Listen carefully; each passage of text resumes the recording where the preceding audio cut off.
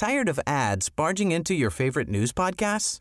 Good news. Ad-free listening is available on Amazon Music for all the music plus top podcasts included with your Prime membership.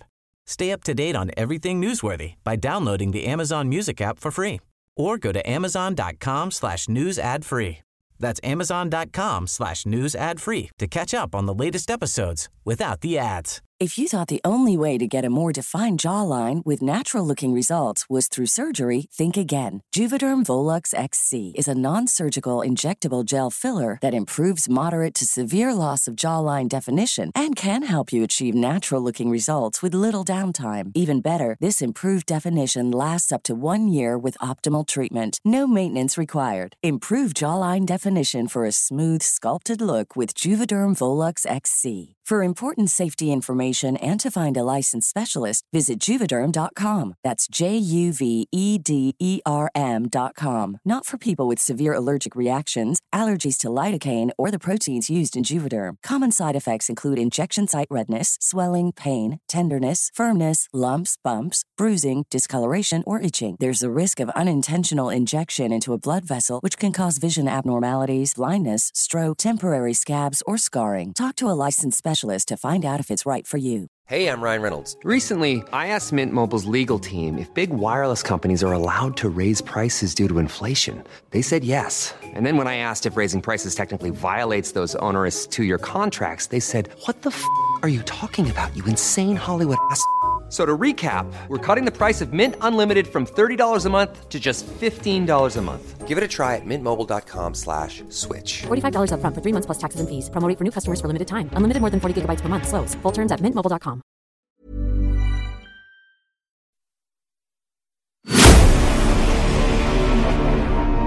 And now, the Rathband tapes. Episode 3. Manhunt. Good morning, good afternoon, good evening, wherever you are, whatever time it is. Welcome to the Rathband tapes.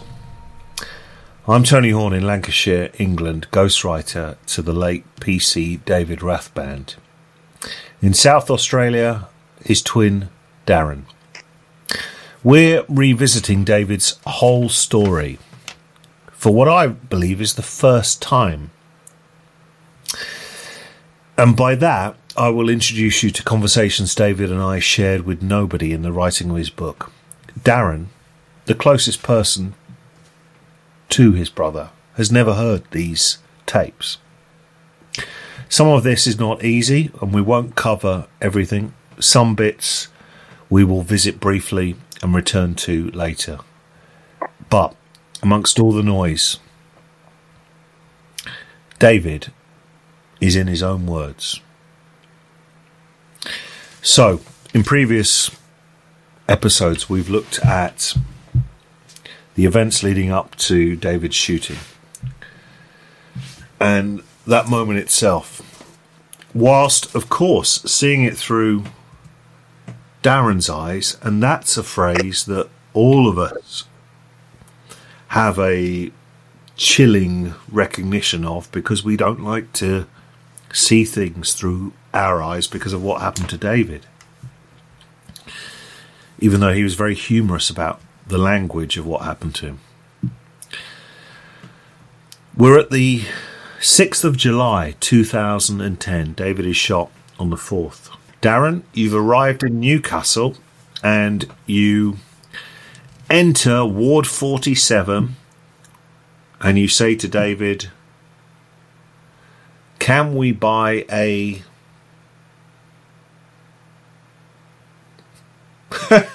I'm trying to remember. Do you know what my first recollection of getting off that plane was? I've got to go back a bit, Tony. Is just before I was coming to land, Angie went up to one of the air hostesses and explained who we were, and thankfully the air hostess with British Airways actually knew the story. She knew what had obviously happened. Looked at me, smiled in acknowledgement, and at that time I didn't know what Angie was doing. Angie had asked if we could go up to the front of the plane to get off first, and she said, "Yeah, of course you can." So we got moved up to the front of the plane so we could get off first. We get off the plane in Newcastle, It's one of the probably third time I've ever been up into the northeast. It was cold. I certainly didn't want to be there. And we were met by two family liaison officers. And it was Chris Clark and Alison Brown. Yeah. That relationship, although there for support and that communication, that didn't last too long with those two. Then we go to the hospital. So, Alison Brown is a significant character towards the end of David's life in particular. We'll come to that ahead. I think the conversation on the plane is quite important because, let's be clear, Angie, David's partner, Angie, Darren's partner, you see, is not saying, don't you know who I am? She actually, nor does Darren, know what the people on the plane do really know, because they've been travelling all this time. And getting off that plane after such a long journey and the prospect of meeting the press or who knows what in a place you don't really know, I think is a daunting one. The reaction of the British Airways hostess there, I think, encapsulates the enormous amount of compassion, sympathy, distress that this induced in so many people. David used to talk to me about the kindness of strangers. Now, many of those people came into his life and didn't stay the course, but he certainly had all the moral high ground that there was and was warmly feted by people he never knew. Darren enters Ward 47 and says, can we buy a... Tony, I'm trying to remember what I said. Can we buy a fan? So there's armed guards opposite. Wait, Tony, can I just stop? I can't remember that at all. It was very warm and humid. It was the plastics ward, and they've got to keep the skin moist. David found it very, very uncomfortable. I mention that because in a downbeat story like this, there's natural humour, there's black humour, and there's some light-hearted tidbits, I suppose. I think I reference it because it tells me that on Tuesday the 6th of July, you're in Newcastle. Yeah. And on the 4th of July, you're in Adelaide. So when you land, you have to deal with, wow, your brother, even though it's not been told to him, will never see again. You have to deal with your advanced thoughts of the rest of your brother's life. You also have to piece together, because it is now public and wasn't really until David was shot, the very late Chris Brown. Yeah, and you know what? That was certainly a consideration that I'm sure Northumbria Police may have or should have put some more onus onto. You know what? Along the way, there's, you say, windows of opportunity. If we are to, I think if we were to take away that litigation, that monetary value of fault, we look at the way Chris Brown was murdered. He wasn't just shot. He was outside the house. Moat, by all accounts, was listening to a conversation from under the front window, taking the mickey out of it. Something that has obviously then happened. From my information, Chris Brown came out of the house. I would probably suggest he's seen Moat armed with a weapon. Chris Brown was a highly trained martial arts expert, and I think he probably came out of that house trying to, or would have, gone hands-on with him. He didn't get that opportunity. I think what probably happened, he noticed he was armed, thought, I'm in trouble, and from what I've been told, he went past Moat. He was then shot in the legs to stop him going any further, then shot again. And then the final shot, Tony, was Moat put his foot on the back of Chris Brown's head and shot him. That was the final shot that finished him off.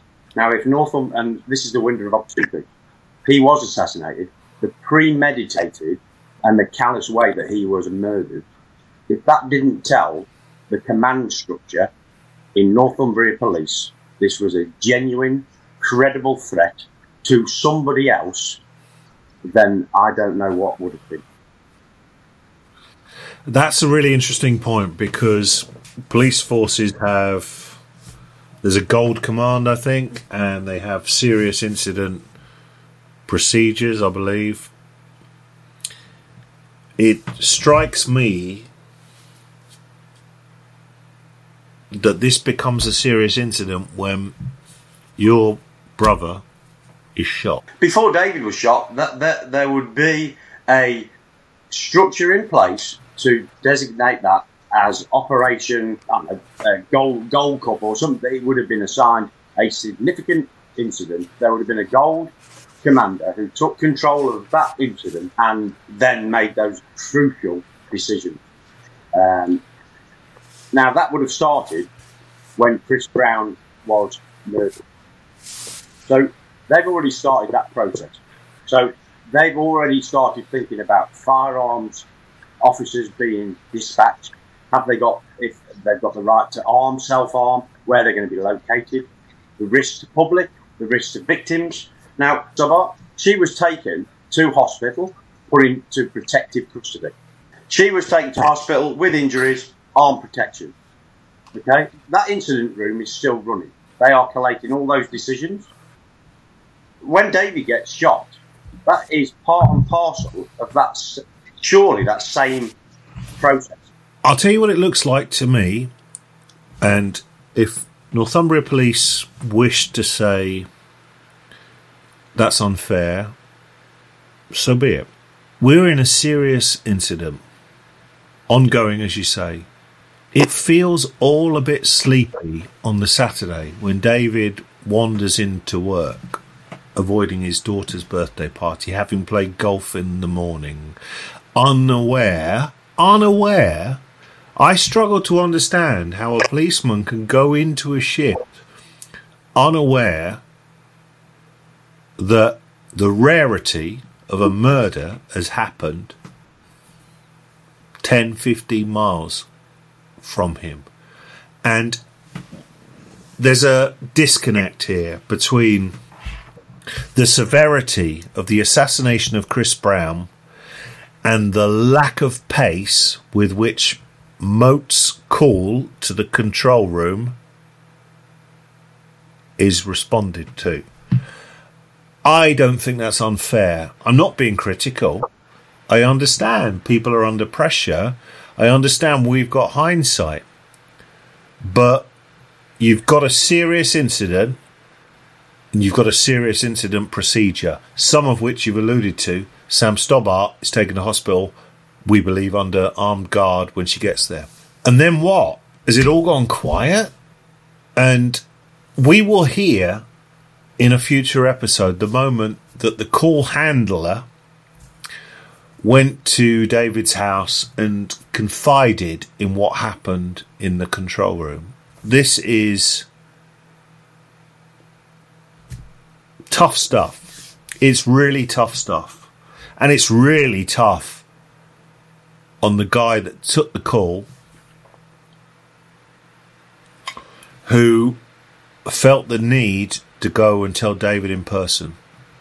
We'll come to that. For the North East, and Northumbria Police represent you and your community. And if they had done that, if one of your family members had been shot, and sort of displayed that apathy in regards to locating and arresting this, they knew who he was. Let's face it, he just got out of prison. They'd had the information saying he was going to come out and kill and settle score. So it's not like all of a sudden they've had this unorganised, non-premeditated incident. Their intel would have said, he's connected, it's him, right. So they now put this incident room in action, and there will be an inspector the gold commander and a couple of civilian call takers, radio operators who are responsible for that incident. They're making decisions. They obviously aren't making all the decisions they should have done, because he's still at large, he's still at risk. And you know what? Even if I wasn't a police officer, my brother got shot under their watch. And people will look at me, Tony, and I've, like everybody else, you get the emails and the memes. I've had it all. All I've ever wanted to do was do the right thing by my brother, and Northumbria Police should have done that. And like I said, if it wasn't about the pound in litigation, I think the answer would have been different. Yes, we could have and should have. So we'll discuss that ahead. There is a line in the book. Sue Sims, the chief of police at this time, there's a line in the book, "David, you must sue me." My understanding is that Sue has denied saying that, but whether or not she did or she didn't is actually irrelevant, because, as Darren has outlined there, we have got a serious incident. And let's remove David from the situation. David could have been a member of the public or members of the public. Moat is floating around on a Saturday night. Newcastle's one of the best places in the world to be on a Saturday night. Somebody who, and I credit the tiniest amount of intelligence to Moat here, somebody who's that calculated and planned, as we've seen, that's where my credit ends. And you would think knows the end game. It's difficult to say before events in Rothbury unravelled, but in the cold light of day, there can be no way out for Moat. And when you are in that mindset that you've already decided, I'm hunting cops, and you've already told somebody inside Durham prison that you're going to hurt your ex-girlfriend, it's kind of one-way traffic to me.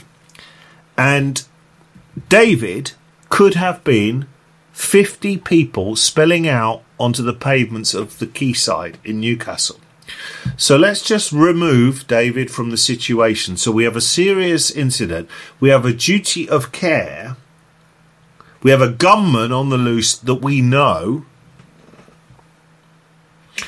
And I think this point is accentuated when we get to Rothbury, a very tiny, compact place. David took those bullets, and as he said in the previous episode, probably prevented more deaths. And if 50 people have been slain on the quayside of Newcastle, I know it's ifs and hindsight, my goodness me, I think Northumbria Police would have been paying out. Now you can agree or disagree with that, but the reality is this. They knew when he was in prison that he was a threat. He came out, assassinated somebody. Therefore, the threat is genuine and still live. Therefore, when you receive a phone call saying, I'm hunting cops, and you do not pass that on without being the judge, you have simply failed in your duty of care. I think even the most vocal Northumbria Police administrators can't argue with that. And Darren, as we move to Rothbury,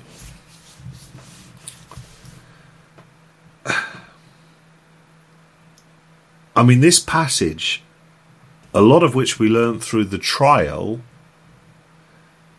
has some dark moments and some very dark light moments. So you arrive in Newcastle on the 6th of July. Moat's already been in Rothbury in Northumberland a day and a half. Camping. The threat that he potentially posed to a sleepy little place like Rothbury is colossal. And for all the joking, and I can remember the Friday night in which Moat's life ended, it's live TV.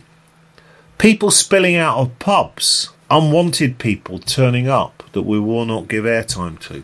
It's incredible that worse didn't happen. What is quite unbelievable, Tony, is if you go back and watch how it developed, obviously there was a lot of ridicule placed on Sue Sim's door, the way she looked, that she was unprofessional, and I think she is the figurehead, or was the figurehead of Northumbria Police. Unfortunately, personal abuse and focused on her appearance had very little impact on her. What I would say is her subordinates, who were responsible for the running of this incident and the whole incident, should look at what they did, and rather than turn around and say, we did everything and we did it right, it would have been nice for them to reflect and say, yeah, we could have done something better. Unfortunately, that was never going to happen. Sue Sim must have said to David, sue me. When I had a conversation with her in regards to other things, in regard to David's funeral, she actually told me that that's what she'd told David. I wasn't there with that conversation, but obviously we had a conversation about funeral costs.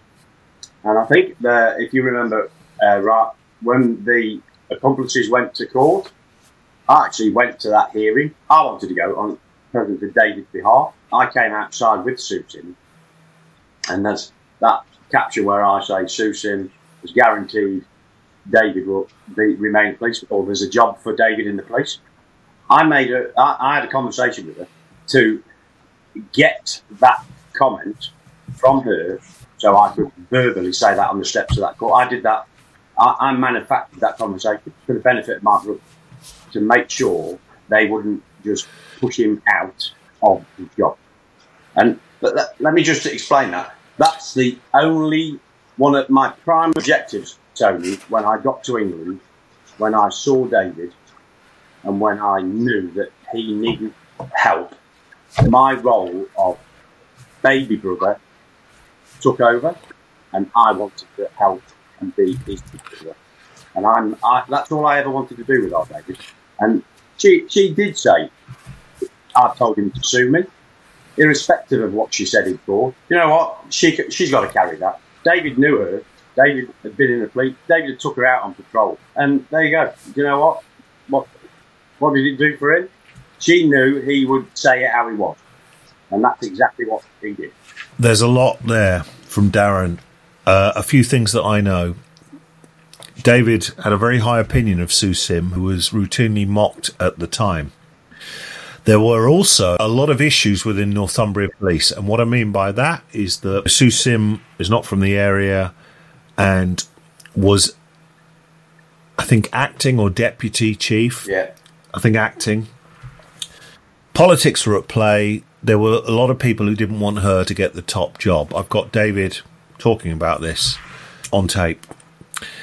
There was some bad history, there was some negative press about some incidents involving Northumbria Police, involving sexual conduct, and an officer who killed a young lady, excessive speeds in a 30. It wasn't a great time for Northumbria Police. The irony is that post all of this, David could have been a shining light, visiting schools and being a real public face for Northumbria Police. The reality is that Northumbria Police were thrust into a spotlight that was tough. It was tough. At the time, I was on the radio in the Northeast, and critical. I'm also mindful of the fact that when the police tell you something at a press conference, they're probably 24, 48 hours ahead of where the game is. And there's a reason that they do that at a press conference. They're talking to the media to sell a message. They're also sending messages to Moat. There's nothing about a police press conference that doesn't have some sort of agenda. One of the people that was thrust into this spotlight was Neil Adamson. I don't know Neil. At the time, I felt he made a really big mistake. Now I understand why he said it. There's a phrase, the net is closing. And I think this was said about midweek. Now, what we also have to remember is that whilst David has pieced together a lot of his story through evidence that he heard in court, we've heard how he learned about the route that the accomplices took, the modifying of a shotgun. In the week that he was in Rothbury and conscious, but in between morphine and not so much life-saving operations, but rebuilding operations, we alluded to the fact that Darren walked in on the plastics ward. David was being given information from the chief of police and from other people. He also had Sky News on in the background on the telly. So there we've got the sort of disjointed nature of the information distribution. So he's hearing it from the horse's mouth. He's also hearing what they're reporting. Neil Adamson used the phrase, the net is closing. I discussed this with David because it gave people hope that this was over. I felt by the end of that week, the words looked ridiculous because there was no conclusion coming. I'm mindful that obviously Northumbria Police were 48 hours ahead of the story. Here's Neil Adamson and David on Neil Adamson. So by saying that, they knew that he had got access to telephones, and they also knew that other people were feeding him information off the telly. So my personal belief is that's why they said it, was to make him move from where he was. One of the things that David told me was, and I don't know if he's being dramatic here, but their arrival in Rothbury, David said to me they only knew about because, well, have a listen, okay? The only reason they knew he was in Rothbury was because an old biddy phoned in who'd seen it. This massive operation that's got Northumbria Police at the top of their game. Not only at the top of the game, they're now calling in specialist search agents that are going to work on behalf of Northumbria Police. Ray Mears, not only Ray Mears, he's going to come in and help them find this individual that's murdered one person, seriously injured two others, but he's going to find them.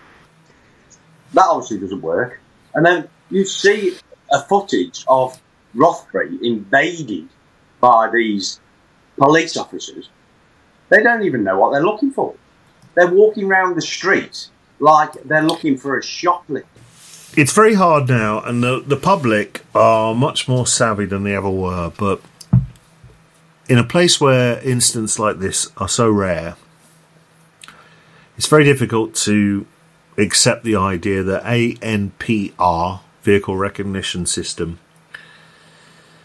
it's very difficult to believe that ANPR mobile phone coverage, which ultimately did play a massive part in the nailing of the accomplices. Tired of ads barging into your favorite news podcasts? Good news. Ad-free listening is available on Amazon Music for all the music plus top podcasts included with your Prime membership. Stay up to date on everything newsworthy by downloading the Amazon Music app for free or go to amazon.com/news ad free. That's amazon.com/news ad free to catch up on the latest episodes without the ads. Ryan Reynolds here from Mint Mobile. With the price of just about everything going up during inflation, we thought we'd bring our prices down. So to help us, we brought in a reverse auctioneer, which is apparently a thing.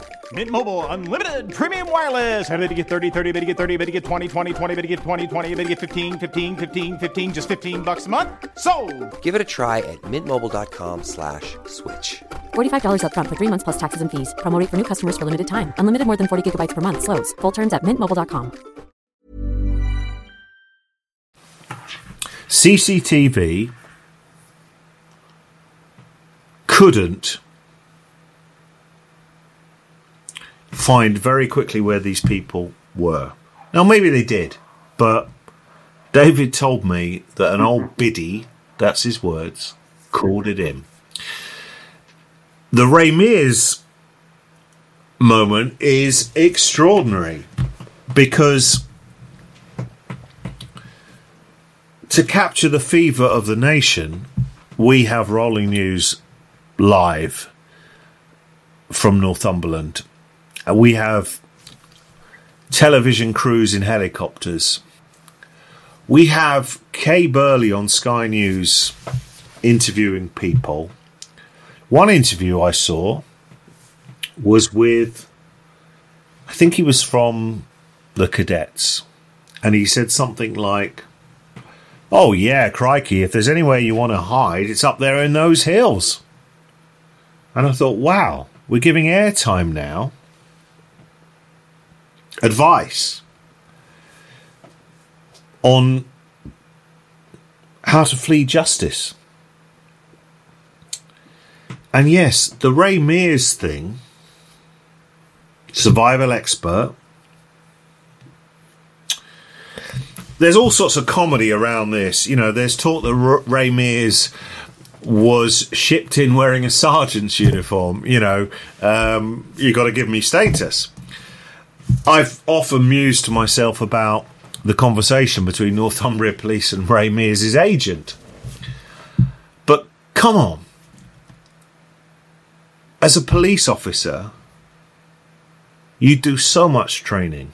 Let's leave a pause while you answer this. But in the cold light of day, do you know what you're doing and making the best decision if you put in the call for Ray Mears to come and find Ralmote? And the massive plus to that comment is Ray Mears is not a trained gunman as far as I know, and as we know, the scenario ended in a gun-on-gun scenario. David knew that Ray Mears was there. That said that they'd seen him. One of the police officers said that they'd seen him, and obviously realised he'd been snuck in without anybody knowing. But it showed you on the telly they were all getting off a bus, and he was a sergeant, but it was Ray Mears. So, I mean, I knew that they were using other people, and then obviously subsequently I found out that they spoke to a friend of mine's brother, who was an ex-Royal Marine Commando, who lived in Rothbury all his life, and they were asking him where all the caves were and all that sort of stuff. But that was in the middle of the week, sort of Wednesday, like Tuesday, Wednesday, because he was away on holiday, and they rang him. So he gave him information about where all the caves and that were. Is all of these people, if he's getting the information from like associates or friends, or he's got, I mean, the overriding thing was that Owan had gone and tried to buy him a television.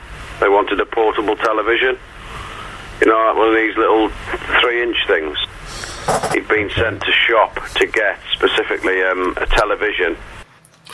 So I can see Darren in vision here. Darren, you're shaking your head. It's just unimaginable how, and I'm sure I don't know Moat from a bar of soap, and I certainly didn't want to know him, and I don't want to know him. He doesn't strike me as highly educated, highly skilled. Let's face it, he wasn't even a good scrap man. He got busted for that. Then he goes to prison. He has demonstrated, or certainly helped, Northumbria Police show how incompetent they are trying to locate and arrest a serious offender. It's just unbelievable. They not only do they have Ray Mears, they have RAF tornadoes flying across the terrain. Yeah, well, you know what? The only thing they probably didn't have was Jumbo the elephant, because that would have been the final picture to this circus. Just go back to the fact, Tony. You've got officers walking round Rothbury, right? Not firearms trained, This bloke's been seen. A credible person has said, "I've seen this male that you're after. He's here in Rothbury." So they obviously think that's credible because they all sort of arrive at Rothbury. They're walking around unarmed. He's still at large. It's just farcical. And let me just tell you as well, at this time, I'm still in hospital with my brother, right, knowing that he's lost his sight. He doesn't know any of this. He still thinks. He's got an iPad on. He's been told one eye is unsavable, that the other eye they think they can do something with. He still thinks he's got some sight. I'm listening to the radio because David's got armed protection. Nobody gets in, nobody gets out. We strike up a good relationship with, I think he had 4 firearms officers. I'd go and stand by them and they'd turn the radio up so I could hear what was going on. I could hear this all firsthand. And, like you touched on, they were disclosing to David what was going on as well. And, of course, when you say iPad there, you mean iPad. You don't mean the Apple generation. Just worth pointing out, I think. And, you know, what's really hard about the 7 nights in Rothbury, much of which came out in the trial, and there's comedy, you know, Moat sending off his accomplices to town to buy a tent, them keeping receipts, buying chicken wraps in Subway. We'll come to that. But it buries the initial stages of David's recovery. And I said that we would talk about that trauma, mentally and physically. We will talk about what it means to be blind. And believe me, when we get there, you will feel that pain. The story is still live and unfolding. You think about it now, how dangerous is that a situation? Gunman, 2 accomplices, on the loose, in a place so cut off, so remote, it would take a serious police force, serious time to get there.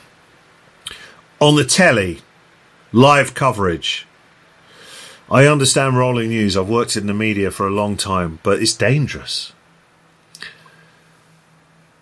I can remember seeing the images that you talked about, the planes flying over.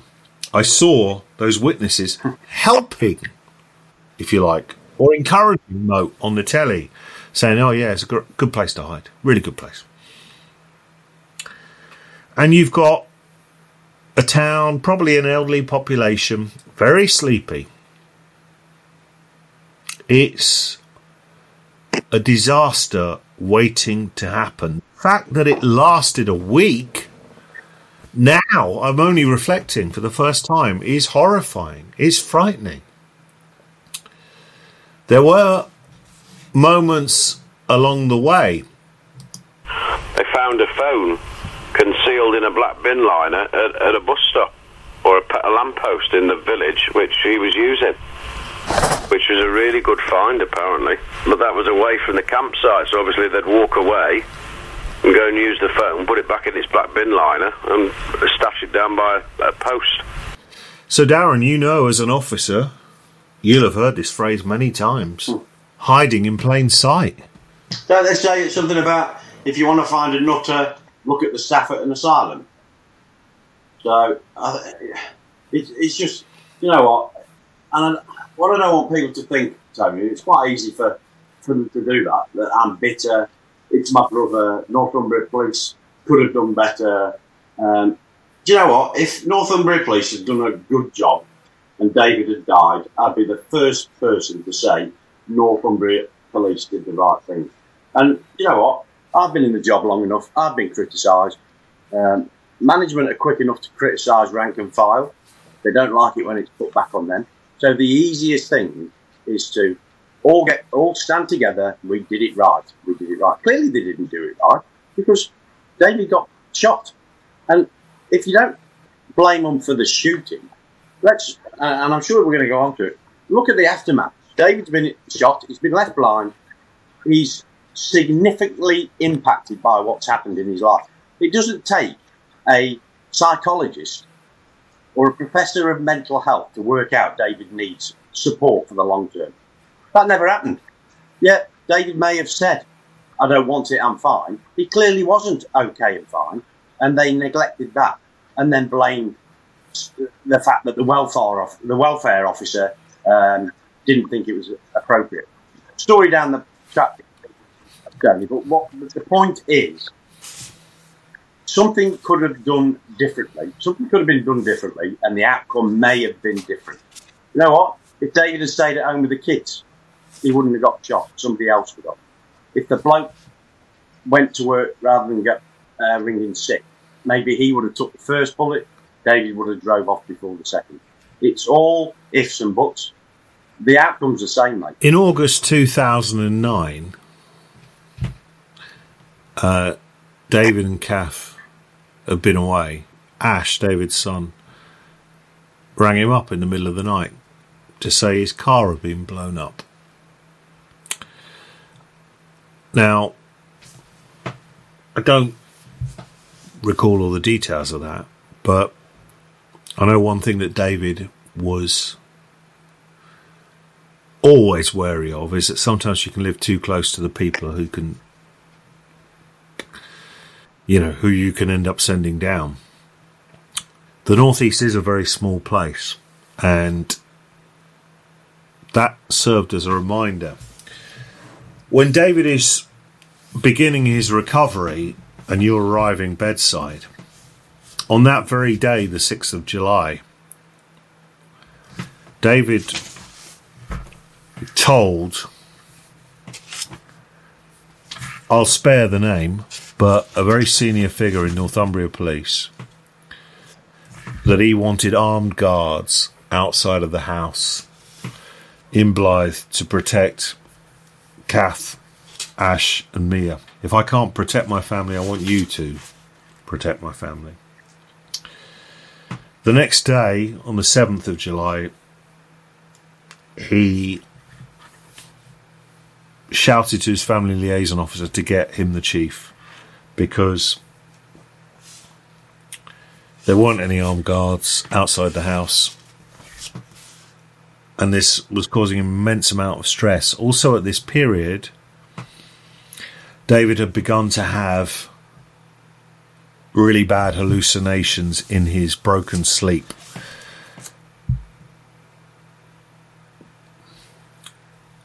And they were about Mo. They were pirate-like figures coming to his head, playing with his mind. And his mind, of course, is being severely tested, morphine-laced. But in between those moments, his family are at his heart, and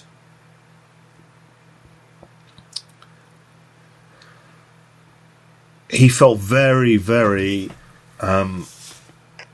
betrayed by the fact that there weren't a police protection outside his house. I believe Sue Sim, the chief, was on side. She was heard to say on the phone, somebody's lied to me, because I think she'd been given that guarantee. There were so many police involved in this manhunt and investigation. I think he asked for a simple thing there, and he didn't get it. I recall that. I recall that, Tony. Yeah, you were living in the hospital at that point, basically. I never left. Anyway. Once I got there, I stayed there for a week. I didn't even go. I think it was probably a week before I went out and had a shower. I remember David speaking to, I think it might have been Alice. It was one of the family liaisons officers, and he said, you better get somebody on to protect my family, because if you don't, I will walk out of this hospital. He was visibly distressed, and what you got to remember is he can hear because he's got the TV on. He can hear that, and he can also hear what's going on the radio. So he was assured that would happen. And then when he was told that all he got was a passive patrol, he went off it and demanded to speak to Sue.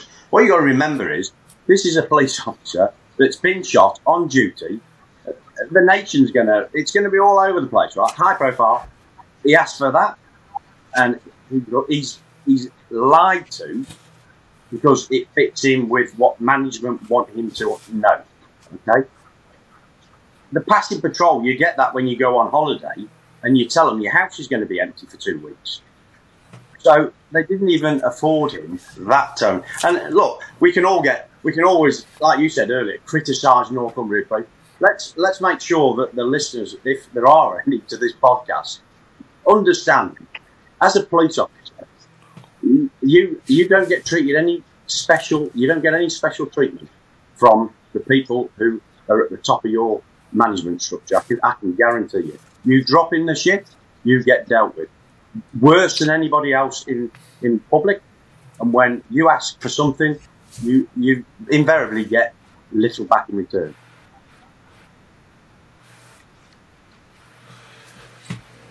I believe that Sue Sim was honourable and true to her word, and that she had made a commitment to David and was aggrieved to find out that it hadn't been do you know what, Tony? out. I think you're probably right, because, like you said, David had a real good... for a chief constable, she was approachable, and David wouldn't let anybody say a bad word about her. But, unfortunately, when you're a chief constable and you have people underneath you who have also got egos and want to take control, messages don't always get passed up. And I can tell you that we had it, Tony, in the hotel. We were told to get out of the hotel after day 3 because the Northumbria Police couldn't afford the hotel bill. So we were asked to leave the hotel. The level of information that David is receiving whilst recovering does range from indiscreet knowledge, such as Ray Mears is there. He often said to Kath, you couldn't make it up. But he was also aware on the Wednesday of that week about Moat having changed his Facebook status to read, just got out of jail, I've lost everything, watch and see what happens. Again, a reminder of the extreme stress, trauma that David is under. He's lost his eyesight, but at this point, as we'll discover soon, he still holds some hope that there can be a miracle. He often talked to me about his head being a metallic drum and how that hollowing echo in it was tormenting him. I've never really suffered from migraines, but I would imagine it is that times a million. At the same time, whilst coming to terms with what's happened to him, he's piecing together information and misinformation. And of course, concerned for his family. Now, Darren, one thing that I need to say here that I know is absolutely fair. Of all the criticism of Northumbria Police, and I understand the media, they made a terrible mistake. Now, whether it's Neil Adamson saying early in the week the net is closing, and by the end of the week it hadn't appeared to have closed, although ultimately it did on that Friday night. I know that Sue, I'm guessing that Sue believed she was doing the right thing by walking the streets, engaging with people, fair play. She placed herself at the centre of the crime and was visible so that people felt safe. Unfortunately, naivety on Northumbria's police, because they held an open meeting in Rothbury Village Hall, possibly the Thursday night, and it was live on the telly. I mean, that's how big this was. I watched it, disbelief. The backdrop to this is that earlier in the week, Northumbria Police had warned journalists that Moat had said, and they'd found a letter from Moat, that Moat had said that for every wrong information about him, he would kill somebody. I was a columnist for the Newcastle Evening Chronicle at that time, and I wrote a column that day, and I was close to deadline, and I got this message that we can't write anything. So I wrote a very bland column at haste to meet the print deadline about a car park in Newcastle. I mention this right now in that the Newcastle Evening Chronicle, you can see it online, have written a piece how their journalists helped in the hunt for Raoul Moat. I'm not quite sure about that. As I say, there was a warning for every wrong piece of information. That's the backdrop to what I'm coming to. In a closed village hall, Sue Sim addressed the people in the room, but of course the global TV audience. She self-parodied, really, by announcing that the emergency exits were here, here and here, like an airline stewardess. And then a lady called Sue Pert started reading out cards that had been sent to Northumbria Police, possibly David, etc. It was a colossal moment because, having advised the press that for every wrong piece of information, the consequences would be, the card that was read out referred to Moat as a nutter.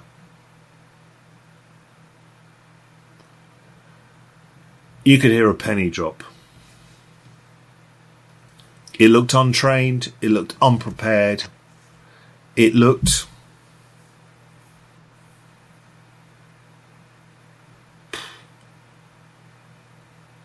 crikey, amateur. It didn't really bother me they'd called him a nutter, because he obviously was one. When you think from a police point of view, you'd wonder who in their right mind would actually read that out on live TV. Really. I mean, how foolish is that? If they're trying to control him in the press and like air to his warmer side, if you know what I mean, his reasonable side, and then they're letting a gaffer call him a nutter. There's a couple of things that I'd like to come out of it, and that's what I've always... Did you know that? In regards to her standing up, that lady standing up? Yeah, because it was on telly. Yeah. And what we've mentioned is, I'm actually, I'm in the hospital, and and David kept, you know what? I can hear him now saying, "You couldn't make this up."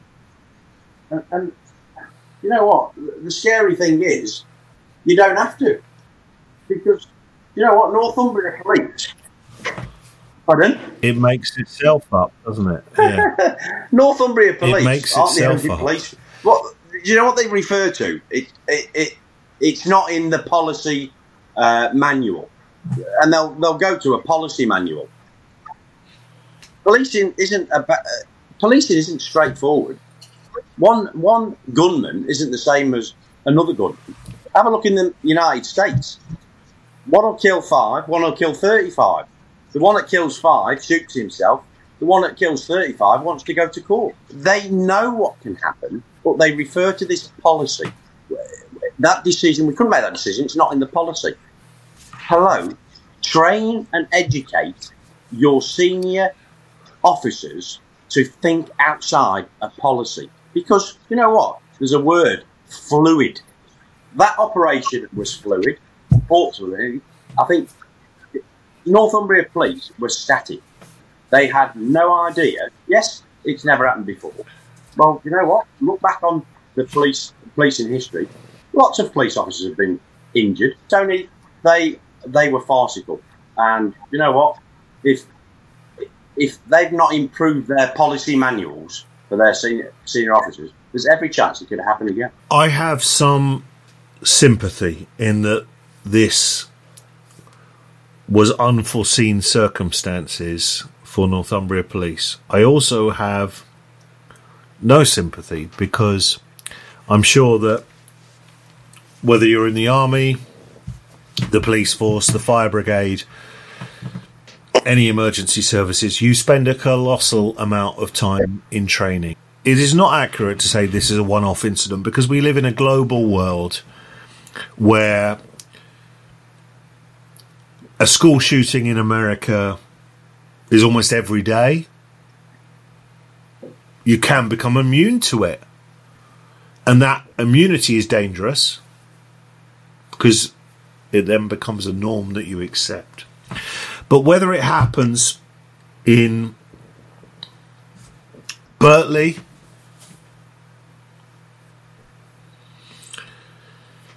or whether it happens in Baltimore, it happens. And my personal mantra for life is that we're all sharing this planet. So what affects people in another part of the world gives me knowledge and impacts on who I am. It is rare that this happened in the Northeast. I believe it's fair to say that Northumbria Police were reactive. We know what we know about Moat while he's in prison. We know about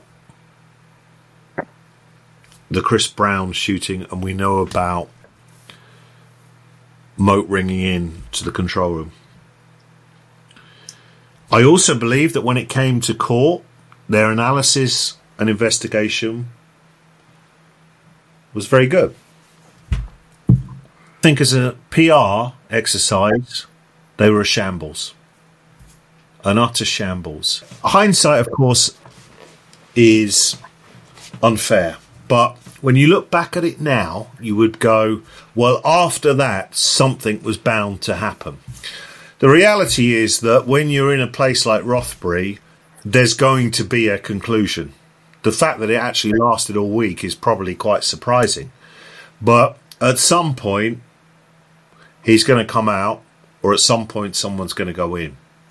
There aren't many roads in and out of that place. They knew he was there. It was coming to a conclusion. The drama of the moment suggests that what that officer read out set it all up.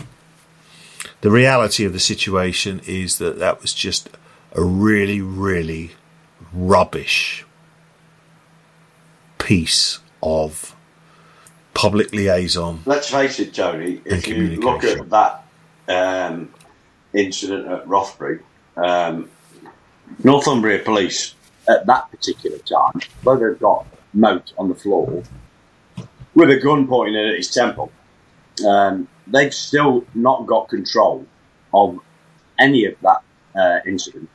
They've got two other offenders that have been involved not only in that the first, second shooting, third shooting. They've also had armed robberies with them and the two offenders. So they've got two offenders outstanding. They've got Moat holding numerous firearms officers off behind him, who are now clearly on national TV and aware that everything they do is now part and parcel of a critical procedure for firearms. So if somebody discharges their firearm, they are getting everything closed down there and then, etc., etc. Don't get a chance to corroborate statements, whereas normal policing, you can sit down with your colleagues and make any circumstances fit, and I've seen that done, to make the story what you need it to be. They had no control. Moat he knew what was going to happen, and the only saving grace, and I can tell you this for a fact, when the conclusion of that happened, David let out the biggest sigh, and then I said to him, "What do you mean?" He says, "He's gone. He can't come and get me." So that's the first thing. Prior to that, if you recall, I said 4 firearms officers with open channel. They're all trained together. I know they had firearms officers from other forces. We were told, and look, it might be bravado, ego, Moat was not coming out of there alive in any case. So one way or the other, what happened to him was by his own hand or somebody else. There's a detail here as well, which I think is worth inserting, and that is that we're now talking just about Moat, and we were talking about 3 of them, Ness and Awan, the accomplices. What was unavailable to the public at that time was that Ness and Awan had been arrested, and they are the facilitators, whether it be providing the weapon or providing the vehicle or going shopping for Moat to buy tents and chicken wraps and TVs and things. So in that period, to be fair to Neil Adamson, where he's referring to the net is closing, there are interviews going on with Ness and Awan. There were at least 9 interviews with the accomplices. We'll come to that when we deal with the trial. So, to balance their slowness and malcommunication and the fact that we think an old biddy rang it in, they did actually have some knowledge that wasn't shared. But you're absolutely right. It isolated itself into a situation at the end where it was Moat versus the police, and there was only one conclusion. And I'm sure I'm accurate in saying that by the time that card was read out, referring to Moat as a nutter, Moat is on his own. And at that point, the end is clearly nigh. You cannot know how that will end, because it could involve injury to police officers. It could involve, as David told me, an officer firing a weapon at Moat and therefore stood down from duties for a year while an investigation takes place. There are many, many people caught in the slipstream of this story. I remember going to bed on that Friday night and thinking, crikey, please will this end? And I woke up, and I didn't know David at this point, on that Saturday morning, so relieved. And I uttered the words that David uttered and so many people, I think, would have uttered. It's over. Do you know the thing is, Tony, right? As you said, the telly's on. We're watching this on Sky News, and it's night vision, the worst footage, and we're watching this in that hotel. All this international, and this is happening, and this, and you know what? They're filming that for hours and hours, and we're watching it thinking, what the bloody hell is going on here? In the meantime, I think if you recall, they're then learning how to use a non-approved Home Office firearm to assist them in bringing the siege to a conclusion. Now, what I want to explain is that all forces across England and Wales, Scotland, go through a process of sanctioning CS spray, handcuffs, baton, materials. It goes through a rigorous process to allow them to use. When you come to weapons that the police are authorised to carry and use, they are, again, they go through government policy. They even go through applications in regards to testing. This device that they used wasn't sanctioned. They shouldn't have used it. You can see them test firing it on what looks like a national park car park. Now, as we've said, I think the bloke who worked for, I think it was Taser, was a retired police inspector who was responsible for operational safety. We're referring to Peter Boatman, had a license or the police force had a license to trial it in one area, which I believe was Yorkshire. My understanding is that he personally drove up to Northumberland in this week. Some grey areas, I believe, for convenience as to the final method of Moat's death. Tasers were certainly involved. Peter Boatman, who we don't know, is caught up in this because he, presumably with some sort of moral plane, that his taser, whilst licensed in one area, was not licensed in the area in which it ended somebody's life, despite that person being Moat.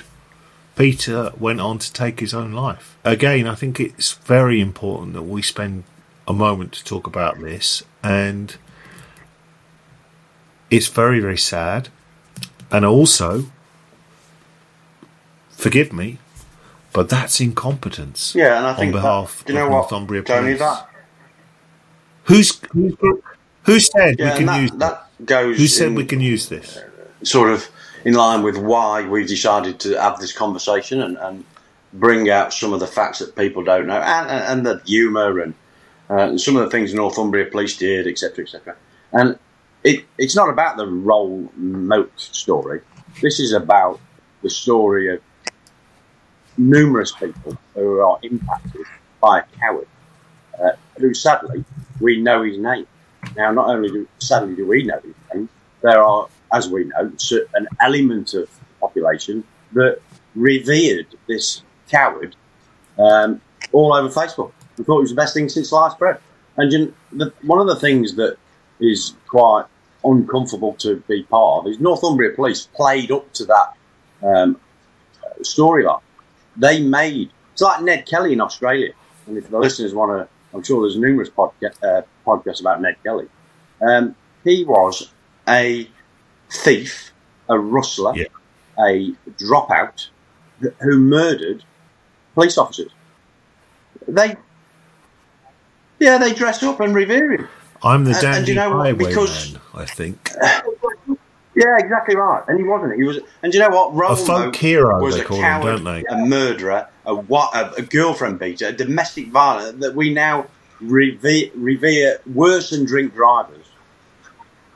And Northumbria Police played their cards terrible. They made him out to be something that he wasn't. And you know what? We've all got to live with those mistakes. Every option they had to conclude this incident, or certainly bring it to a quicker, safer, tidier conclusion, they missed. They missed the fact that they'd got the intel that he was going to get it done. Okay, let's blame resources. What do you expect us to do? Follow him? Put him under surveillance? Well, you will with a drug dealer, so why not with somebody who's going to commit murder? So that could have been done, but it wasn't. Operational in the command room. Put an order out. Well, we didn't. We didn't think we had to. What should we have said? Now, the litigation identifies that the police force has not got a duty of care towards their officers in regards to giving them all the information, because policing comes first. Now, how ironic that when it suits them, that like OH&S, Health and Safety, when it suits them, doesn't affect police services in the UK, England and Wales, Scotland, and the Police Federation having, I'm sure, read and looked at that judgment, have done nothing about the fact that police officers don't have to be told that they're up against somebody who's armed, dangerous, and has threatened to shoot them. Well, as we know, we awoke on that Saturday morning to find it was over.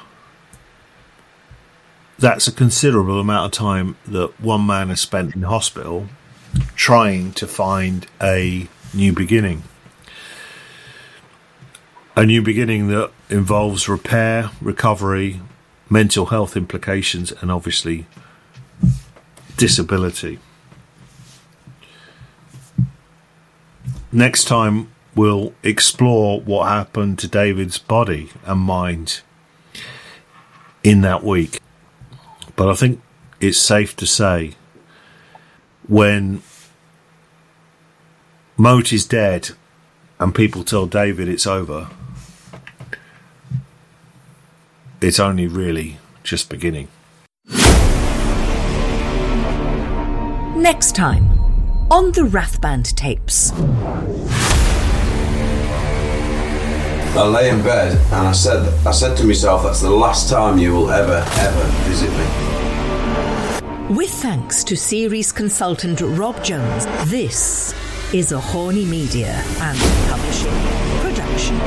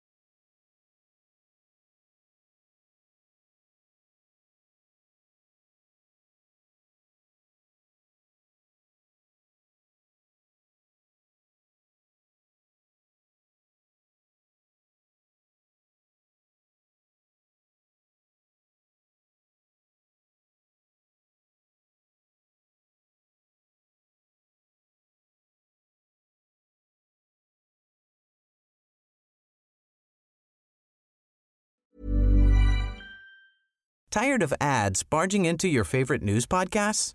Good news. Ad-free listening is available on Amazon Music for all the music plus top podcasts included with your Prime membership.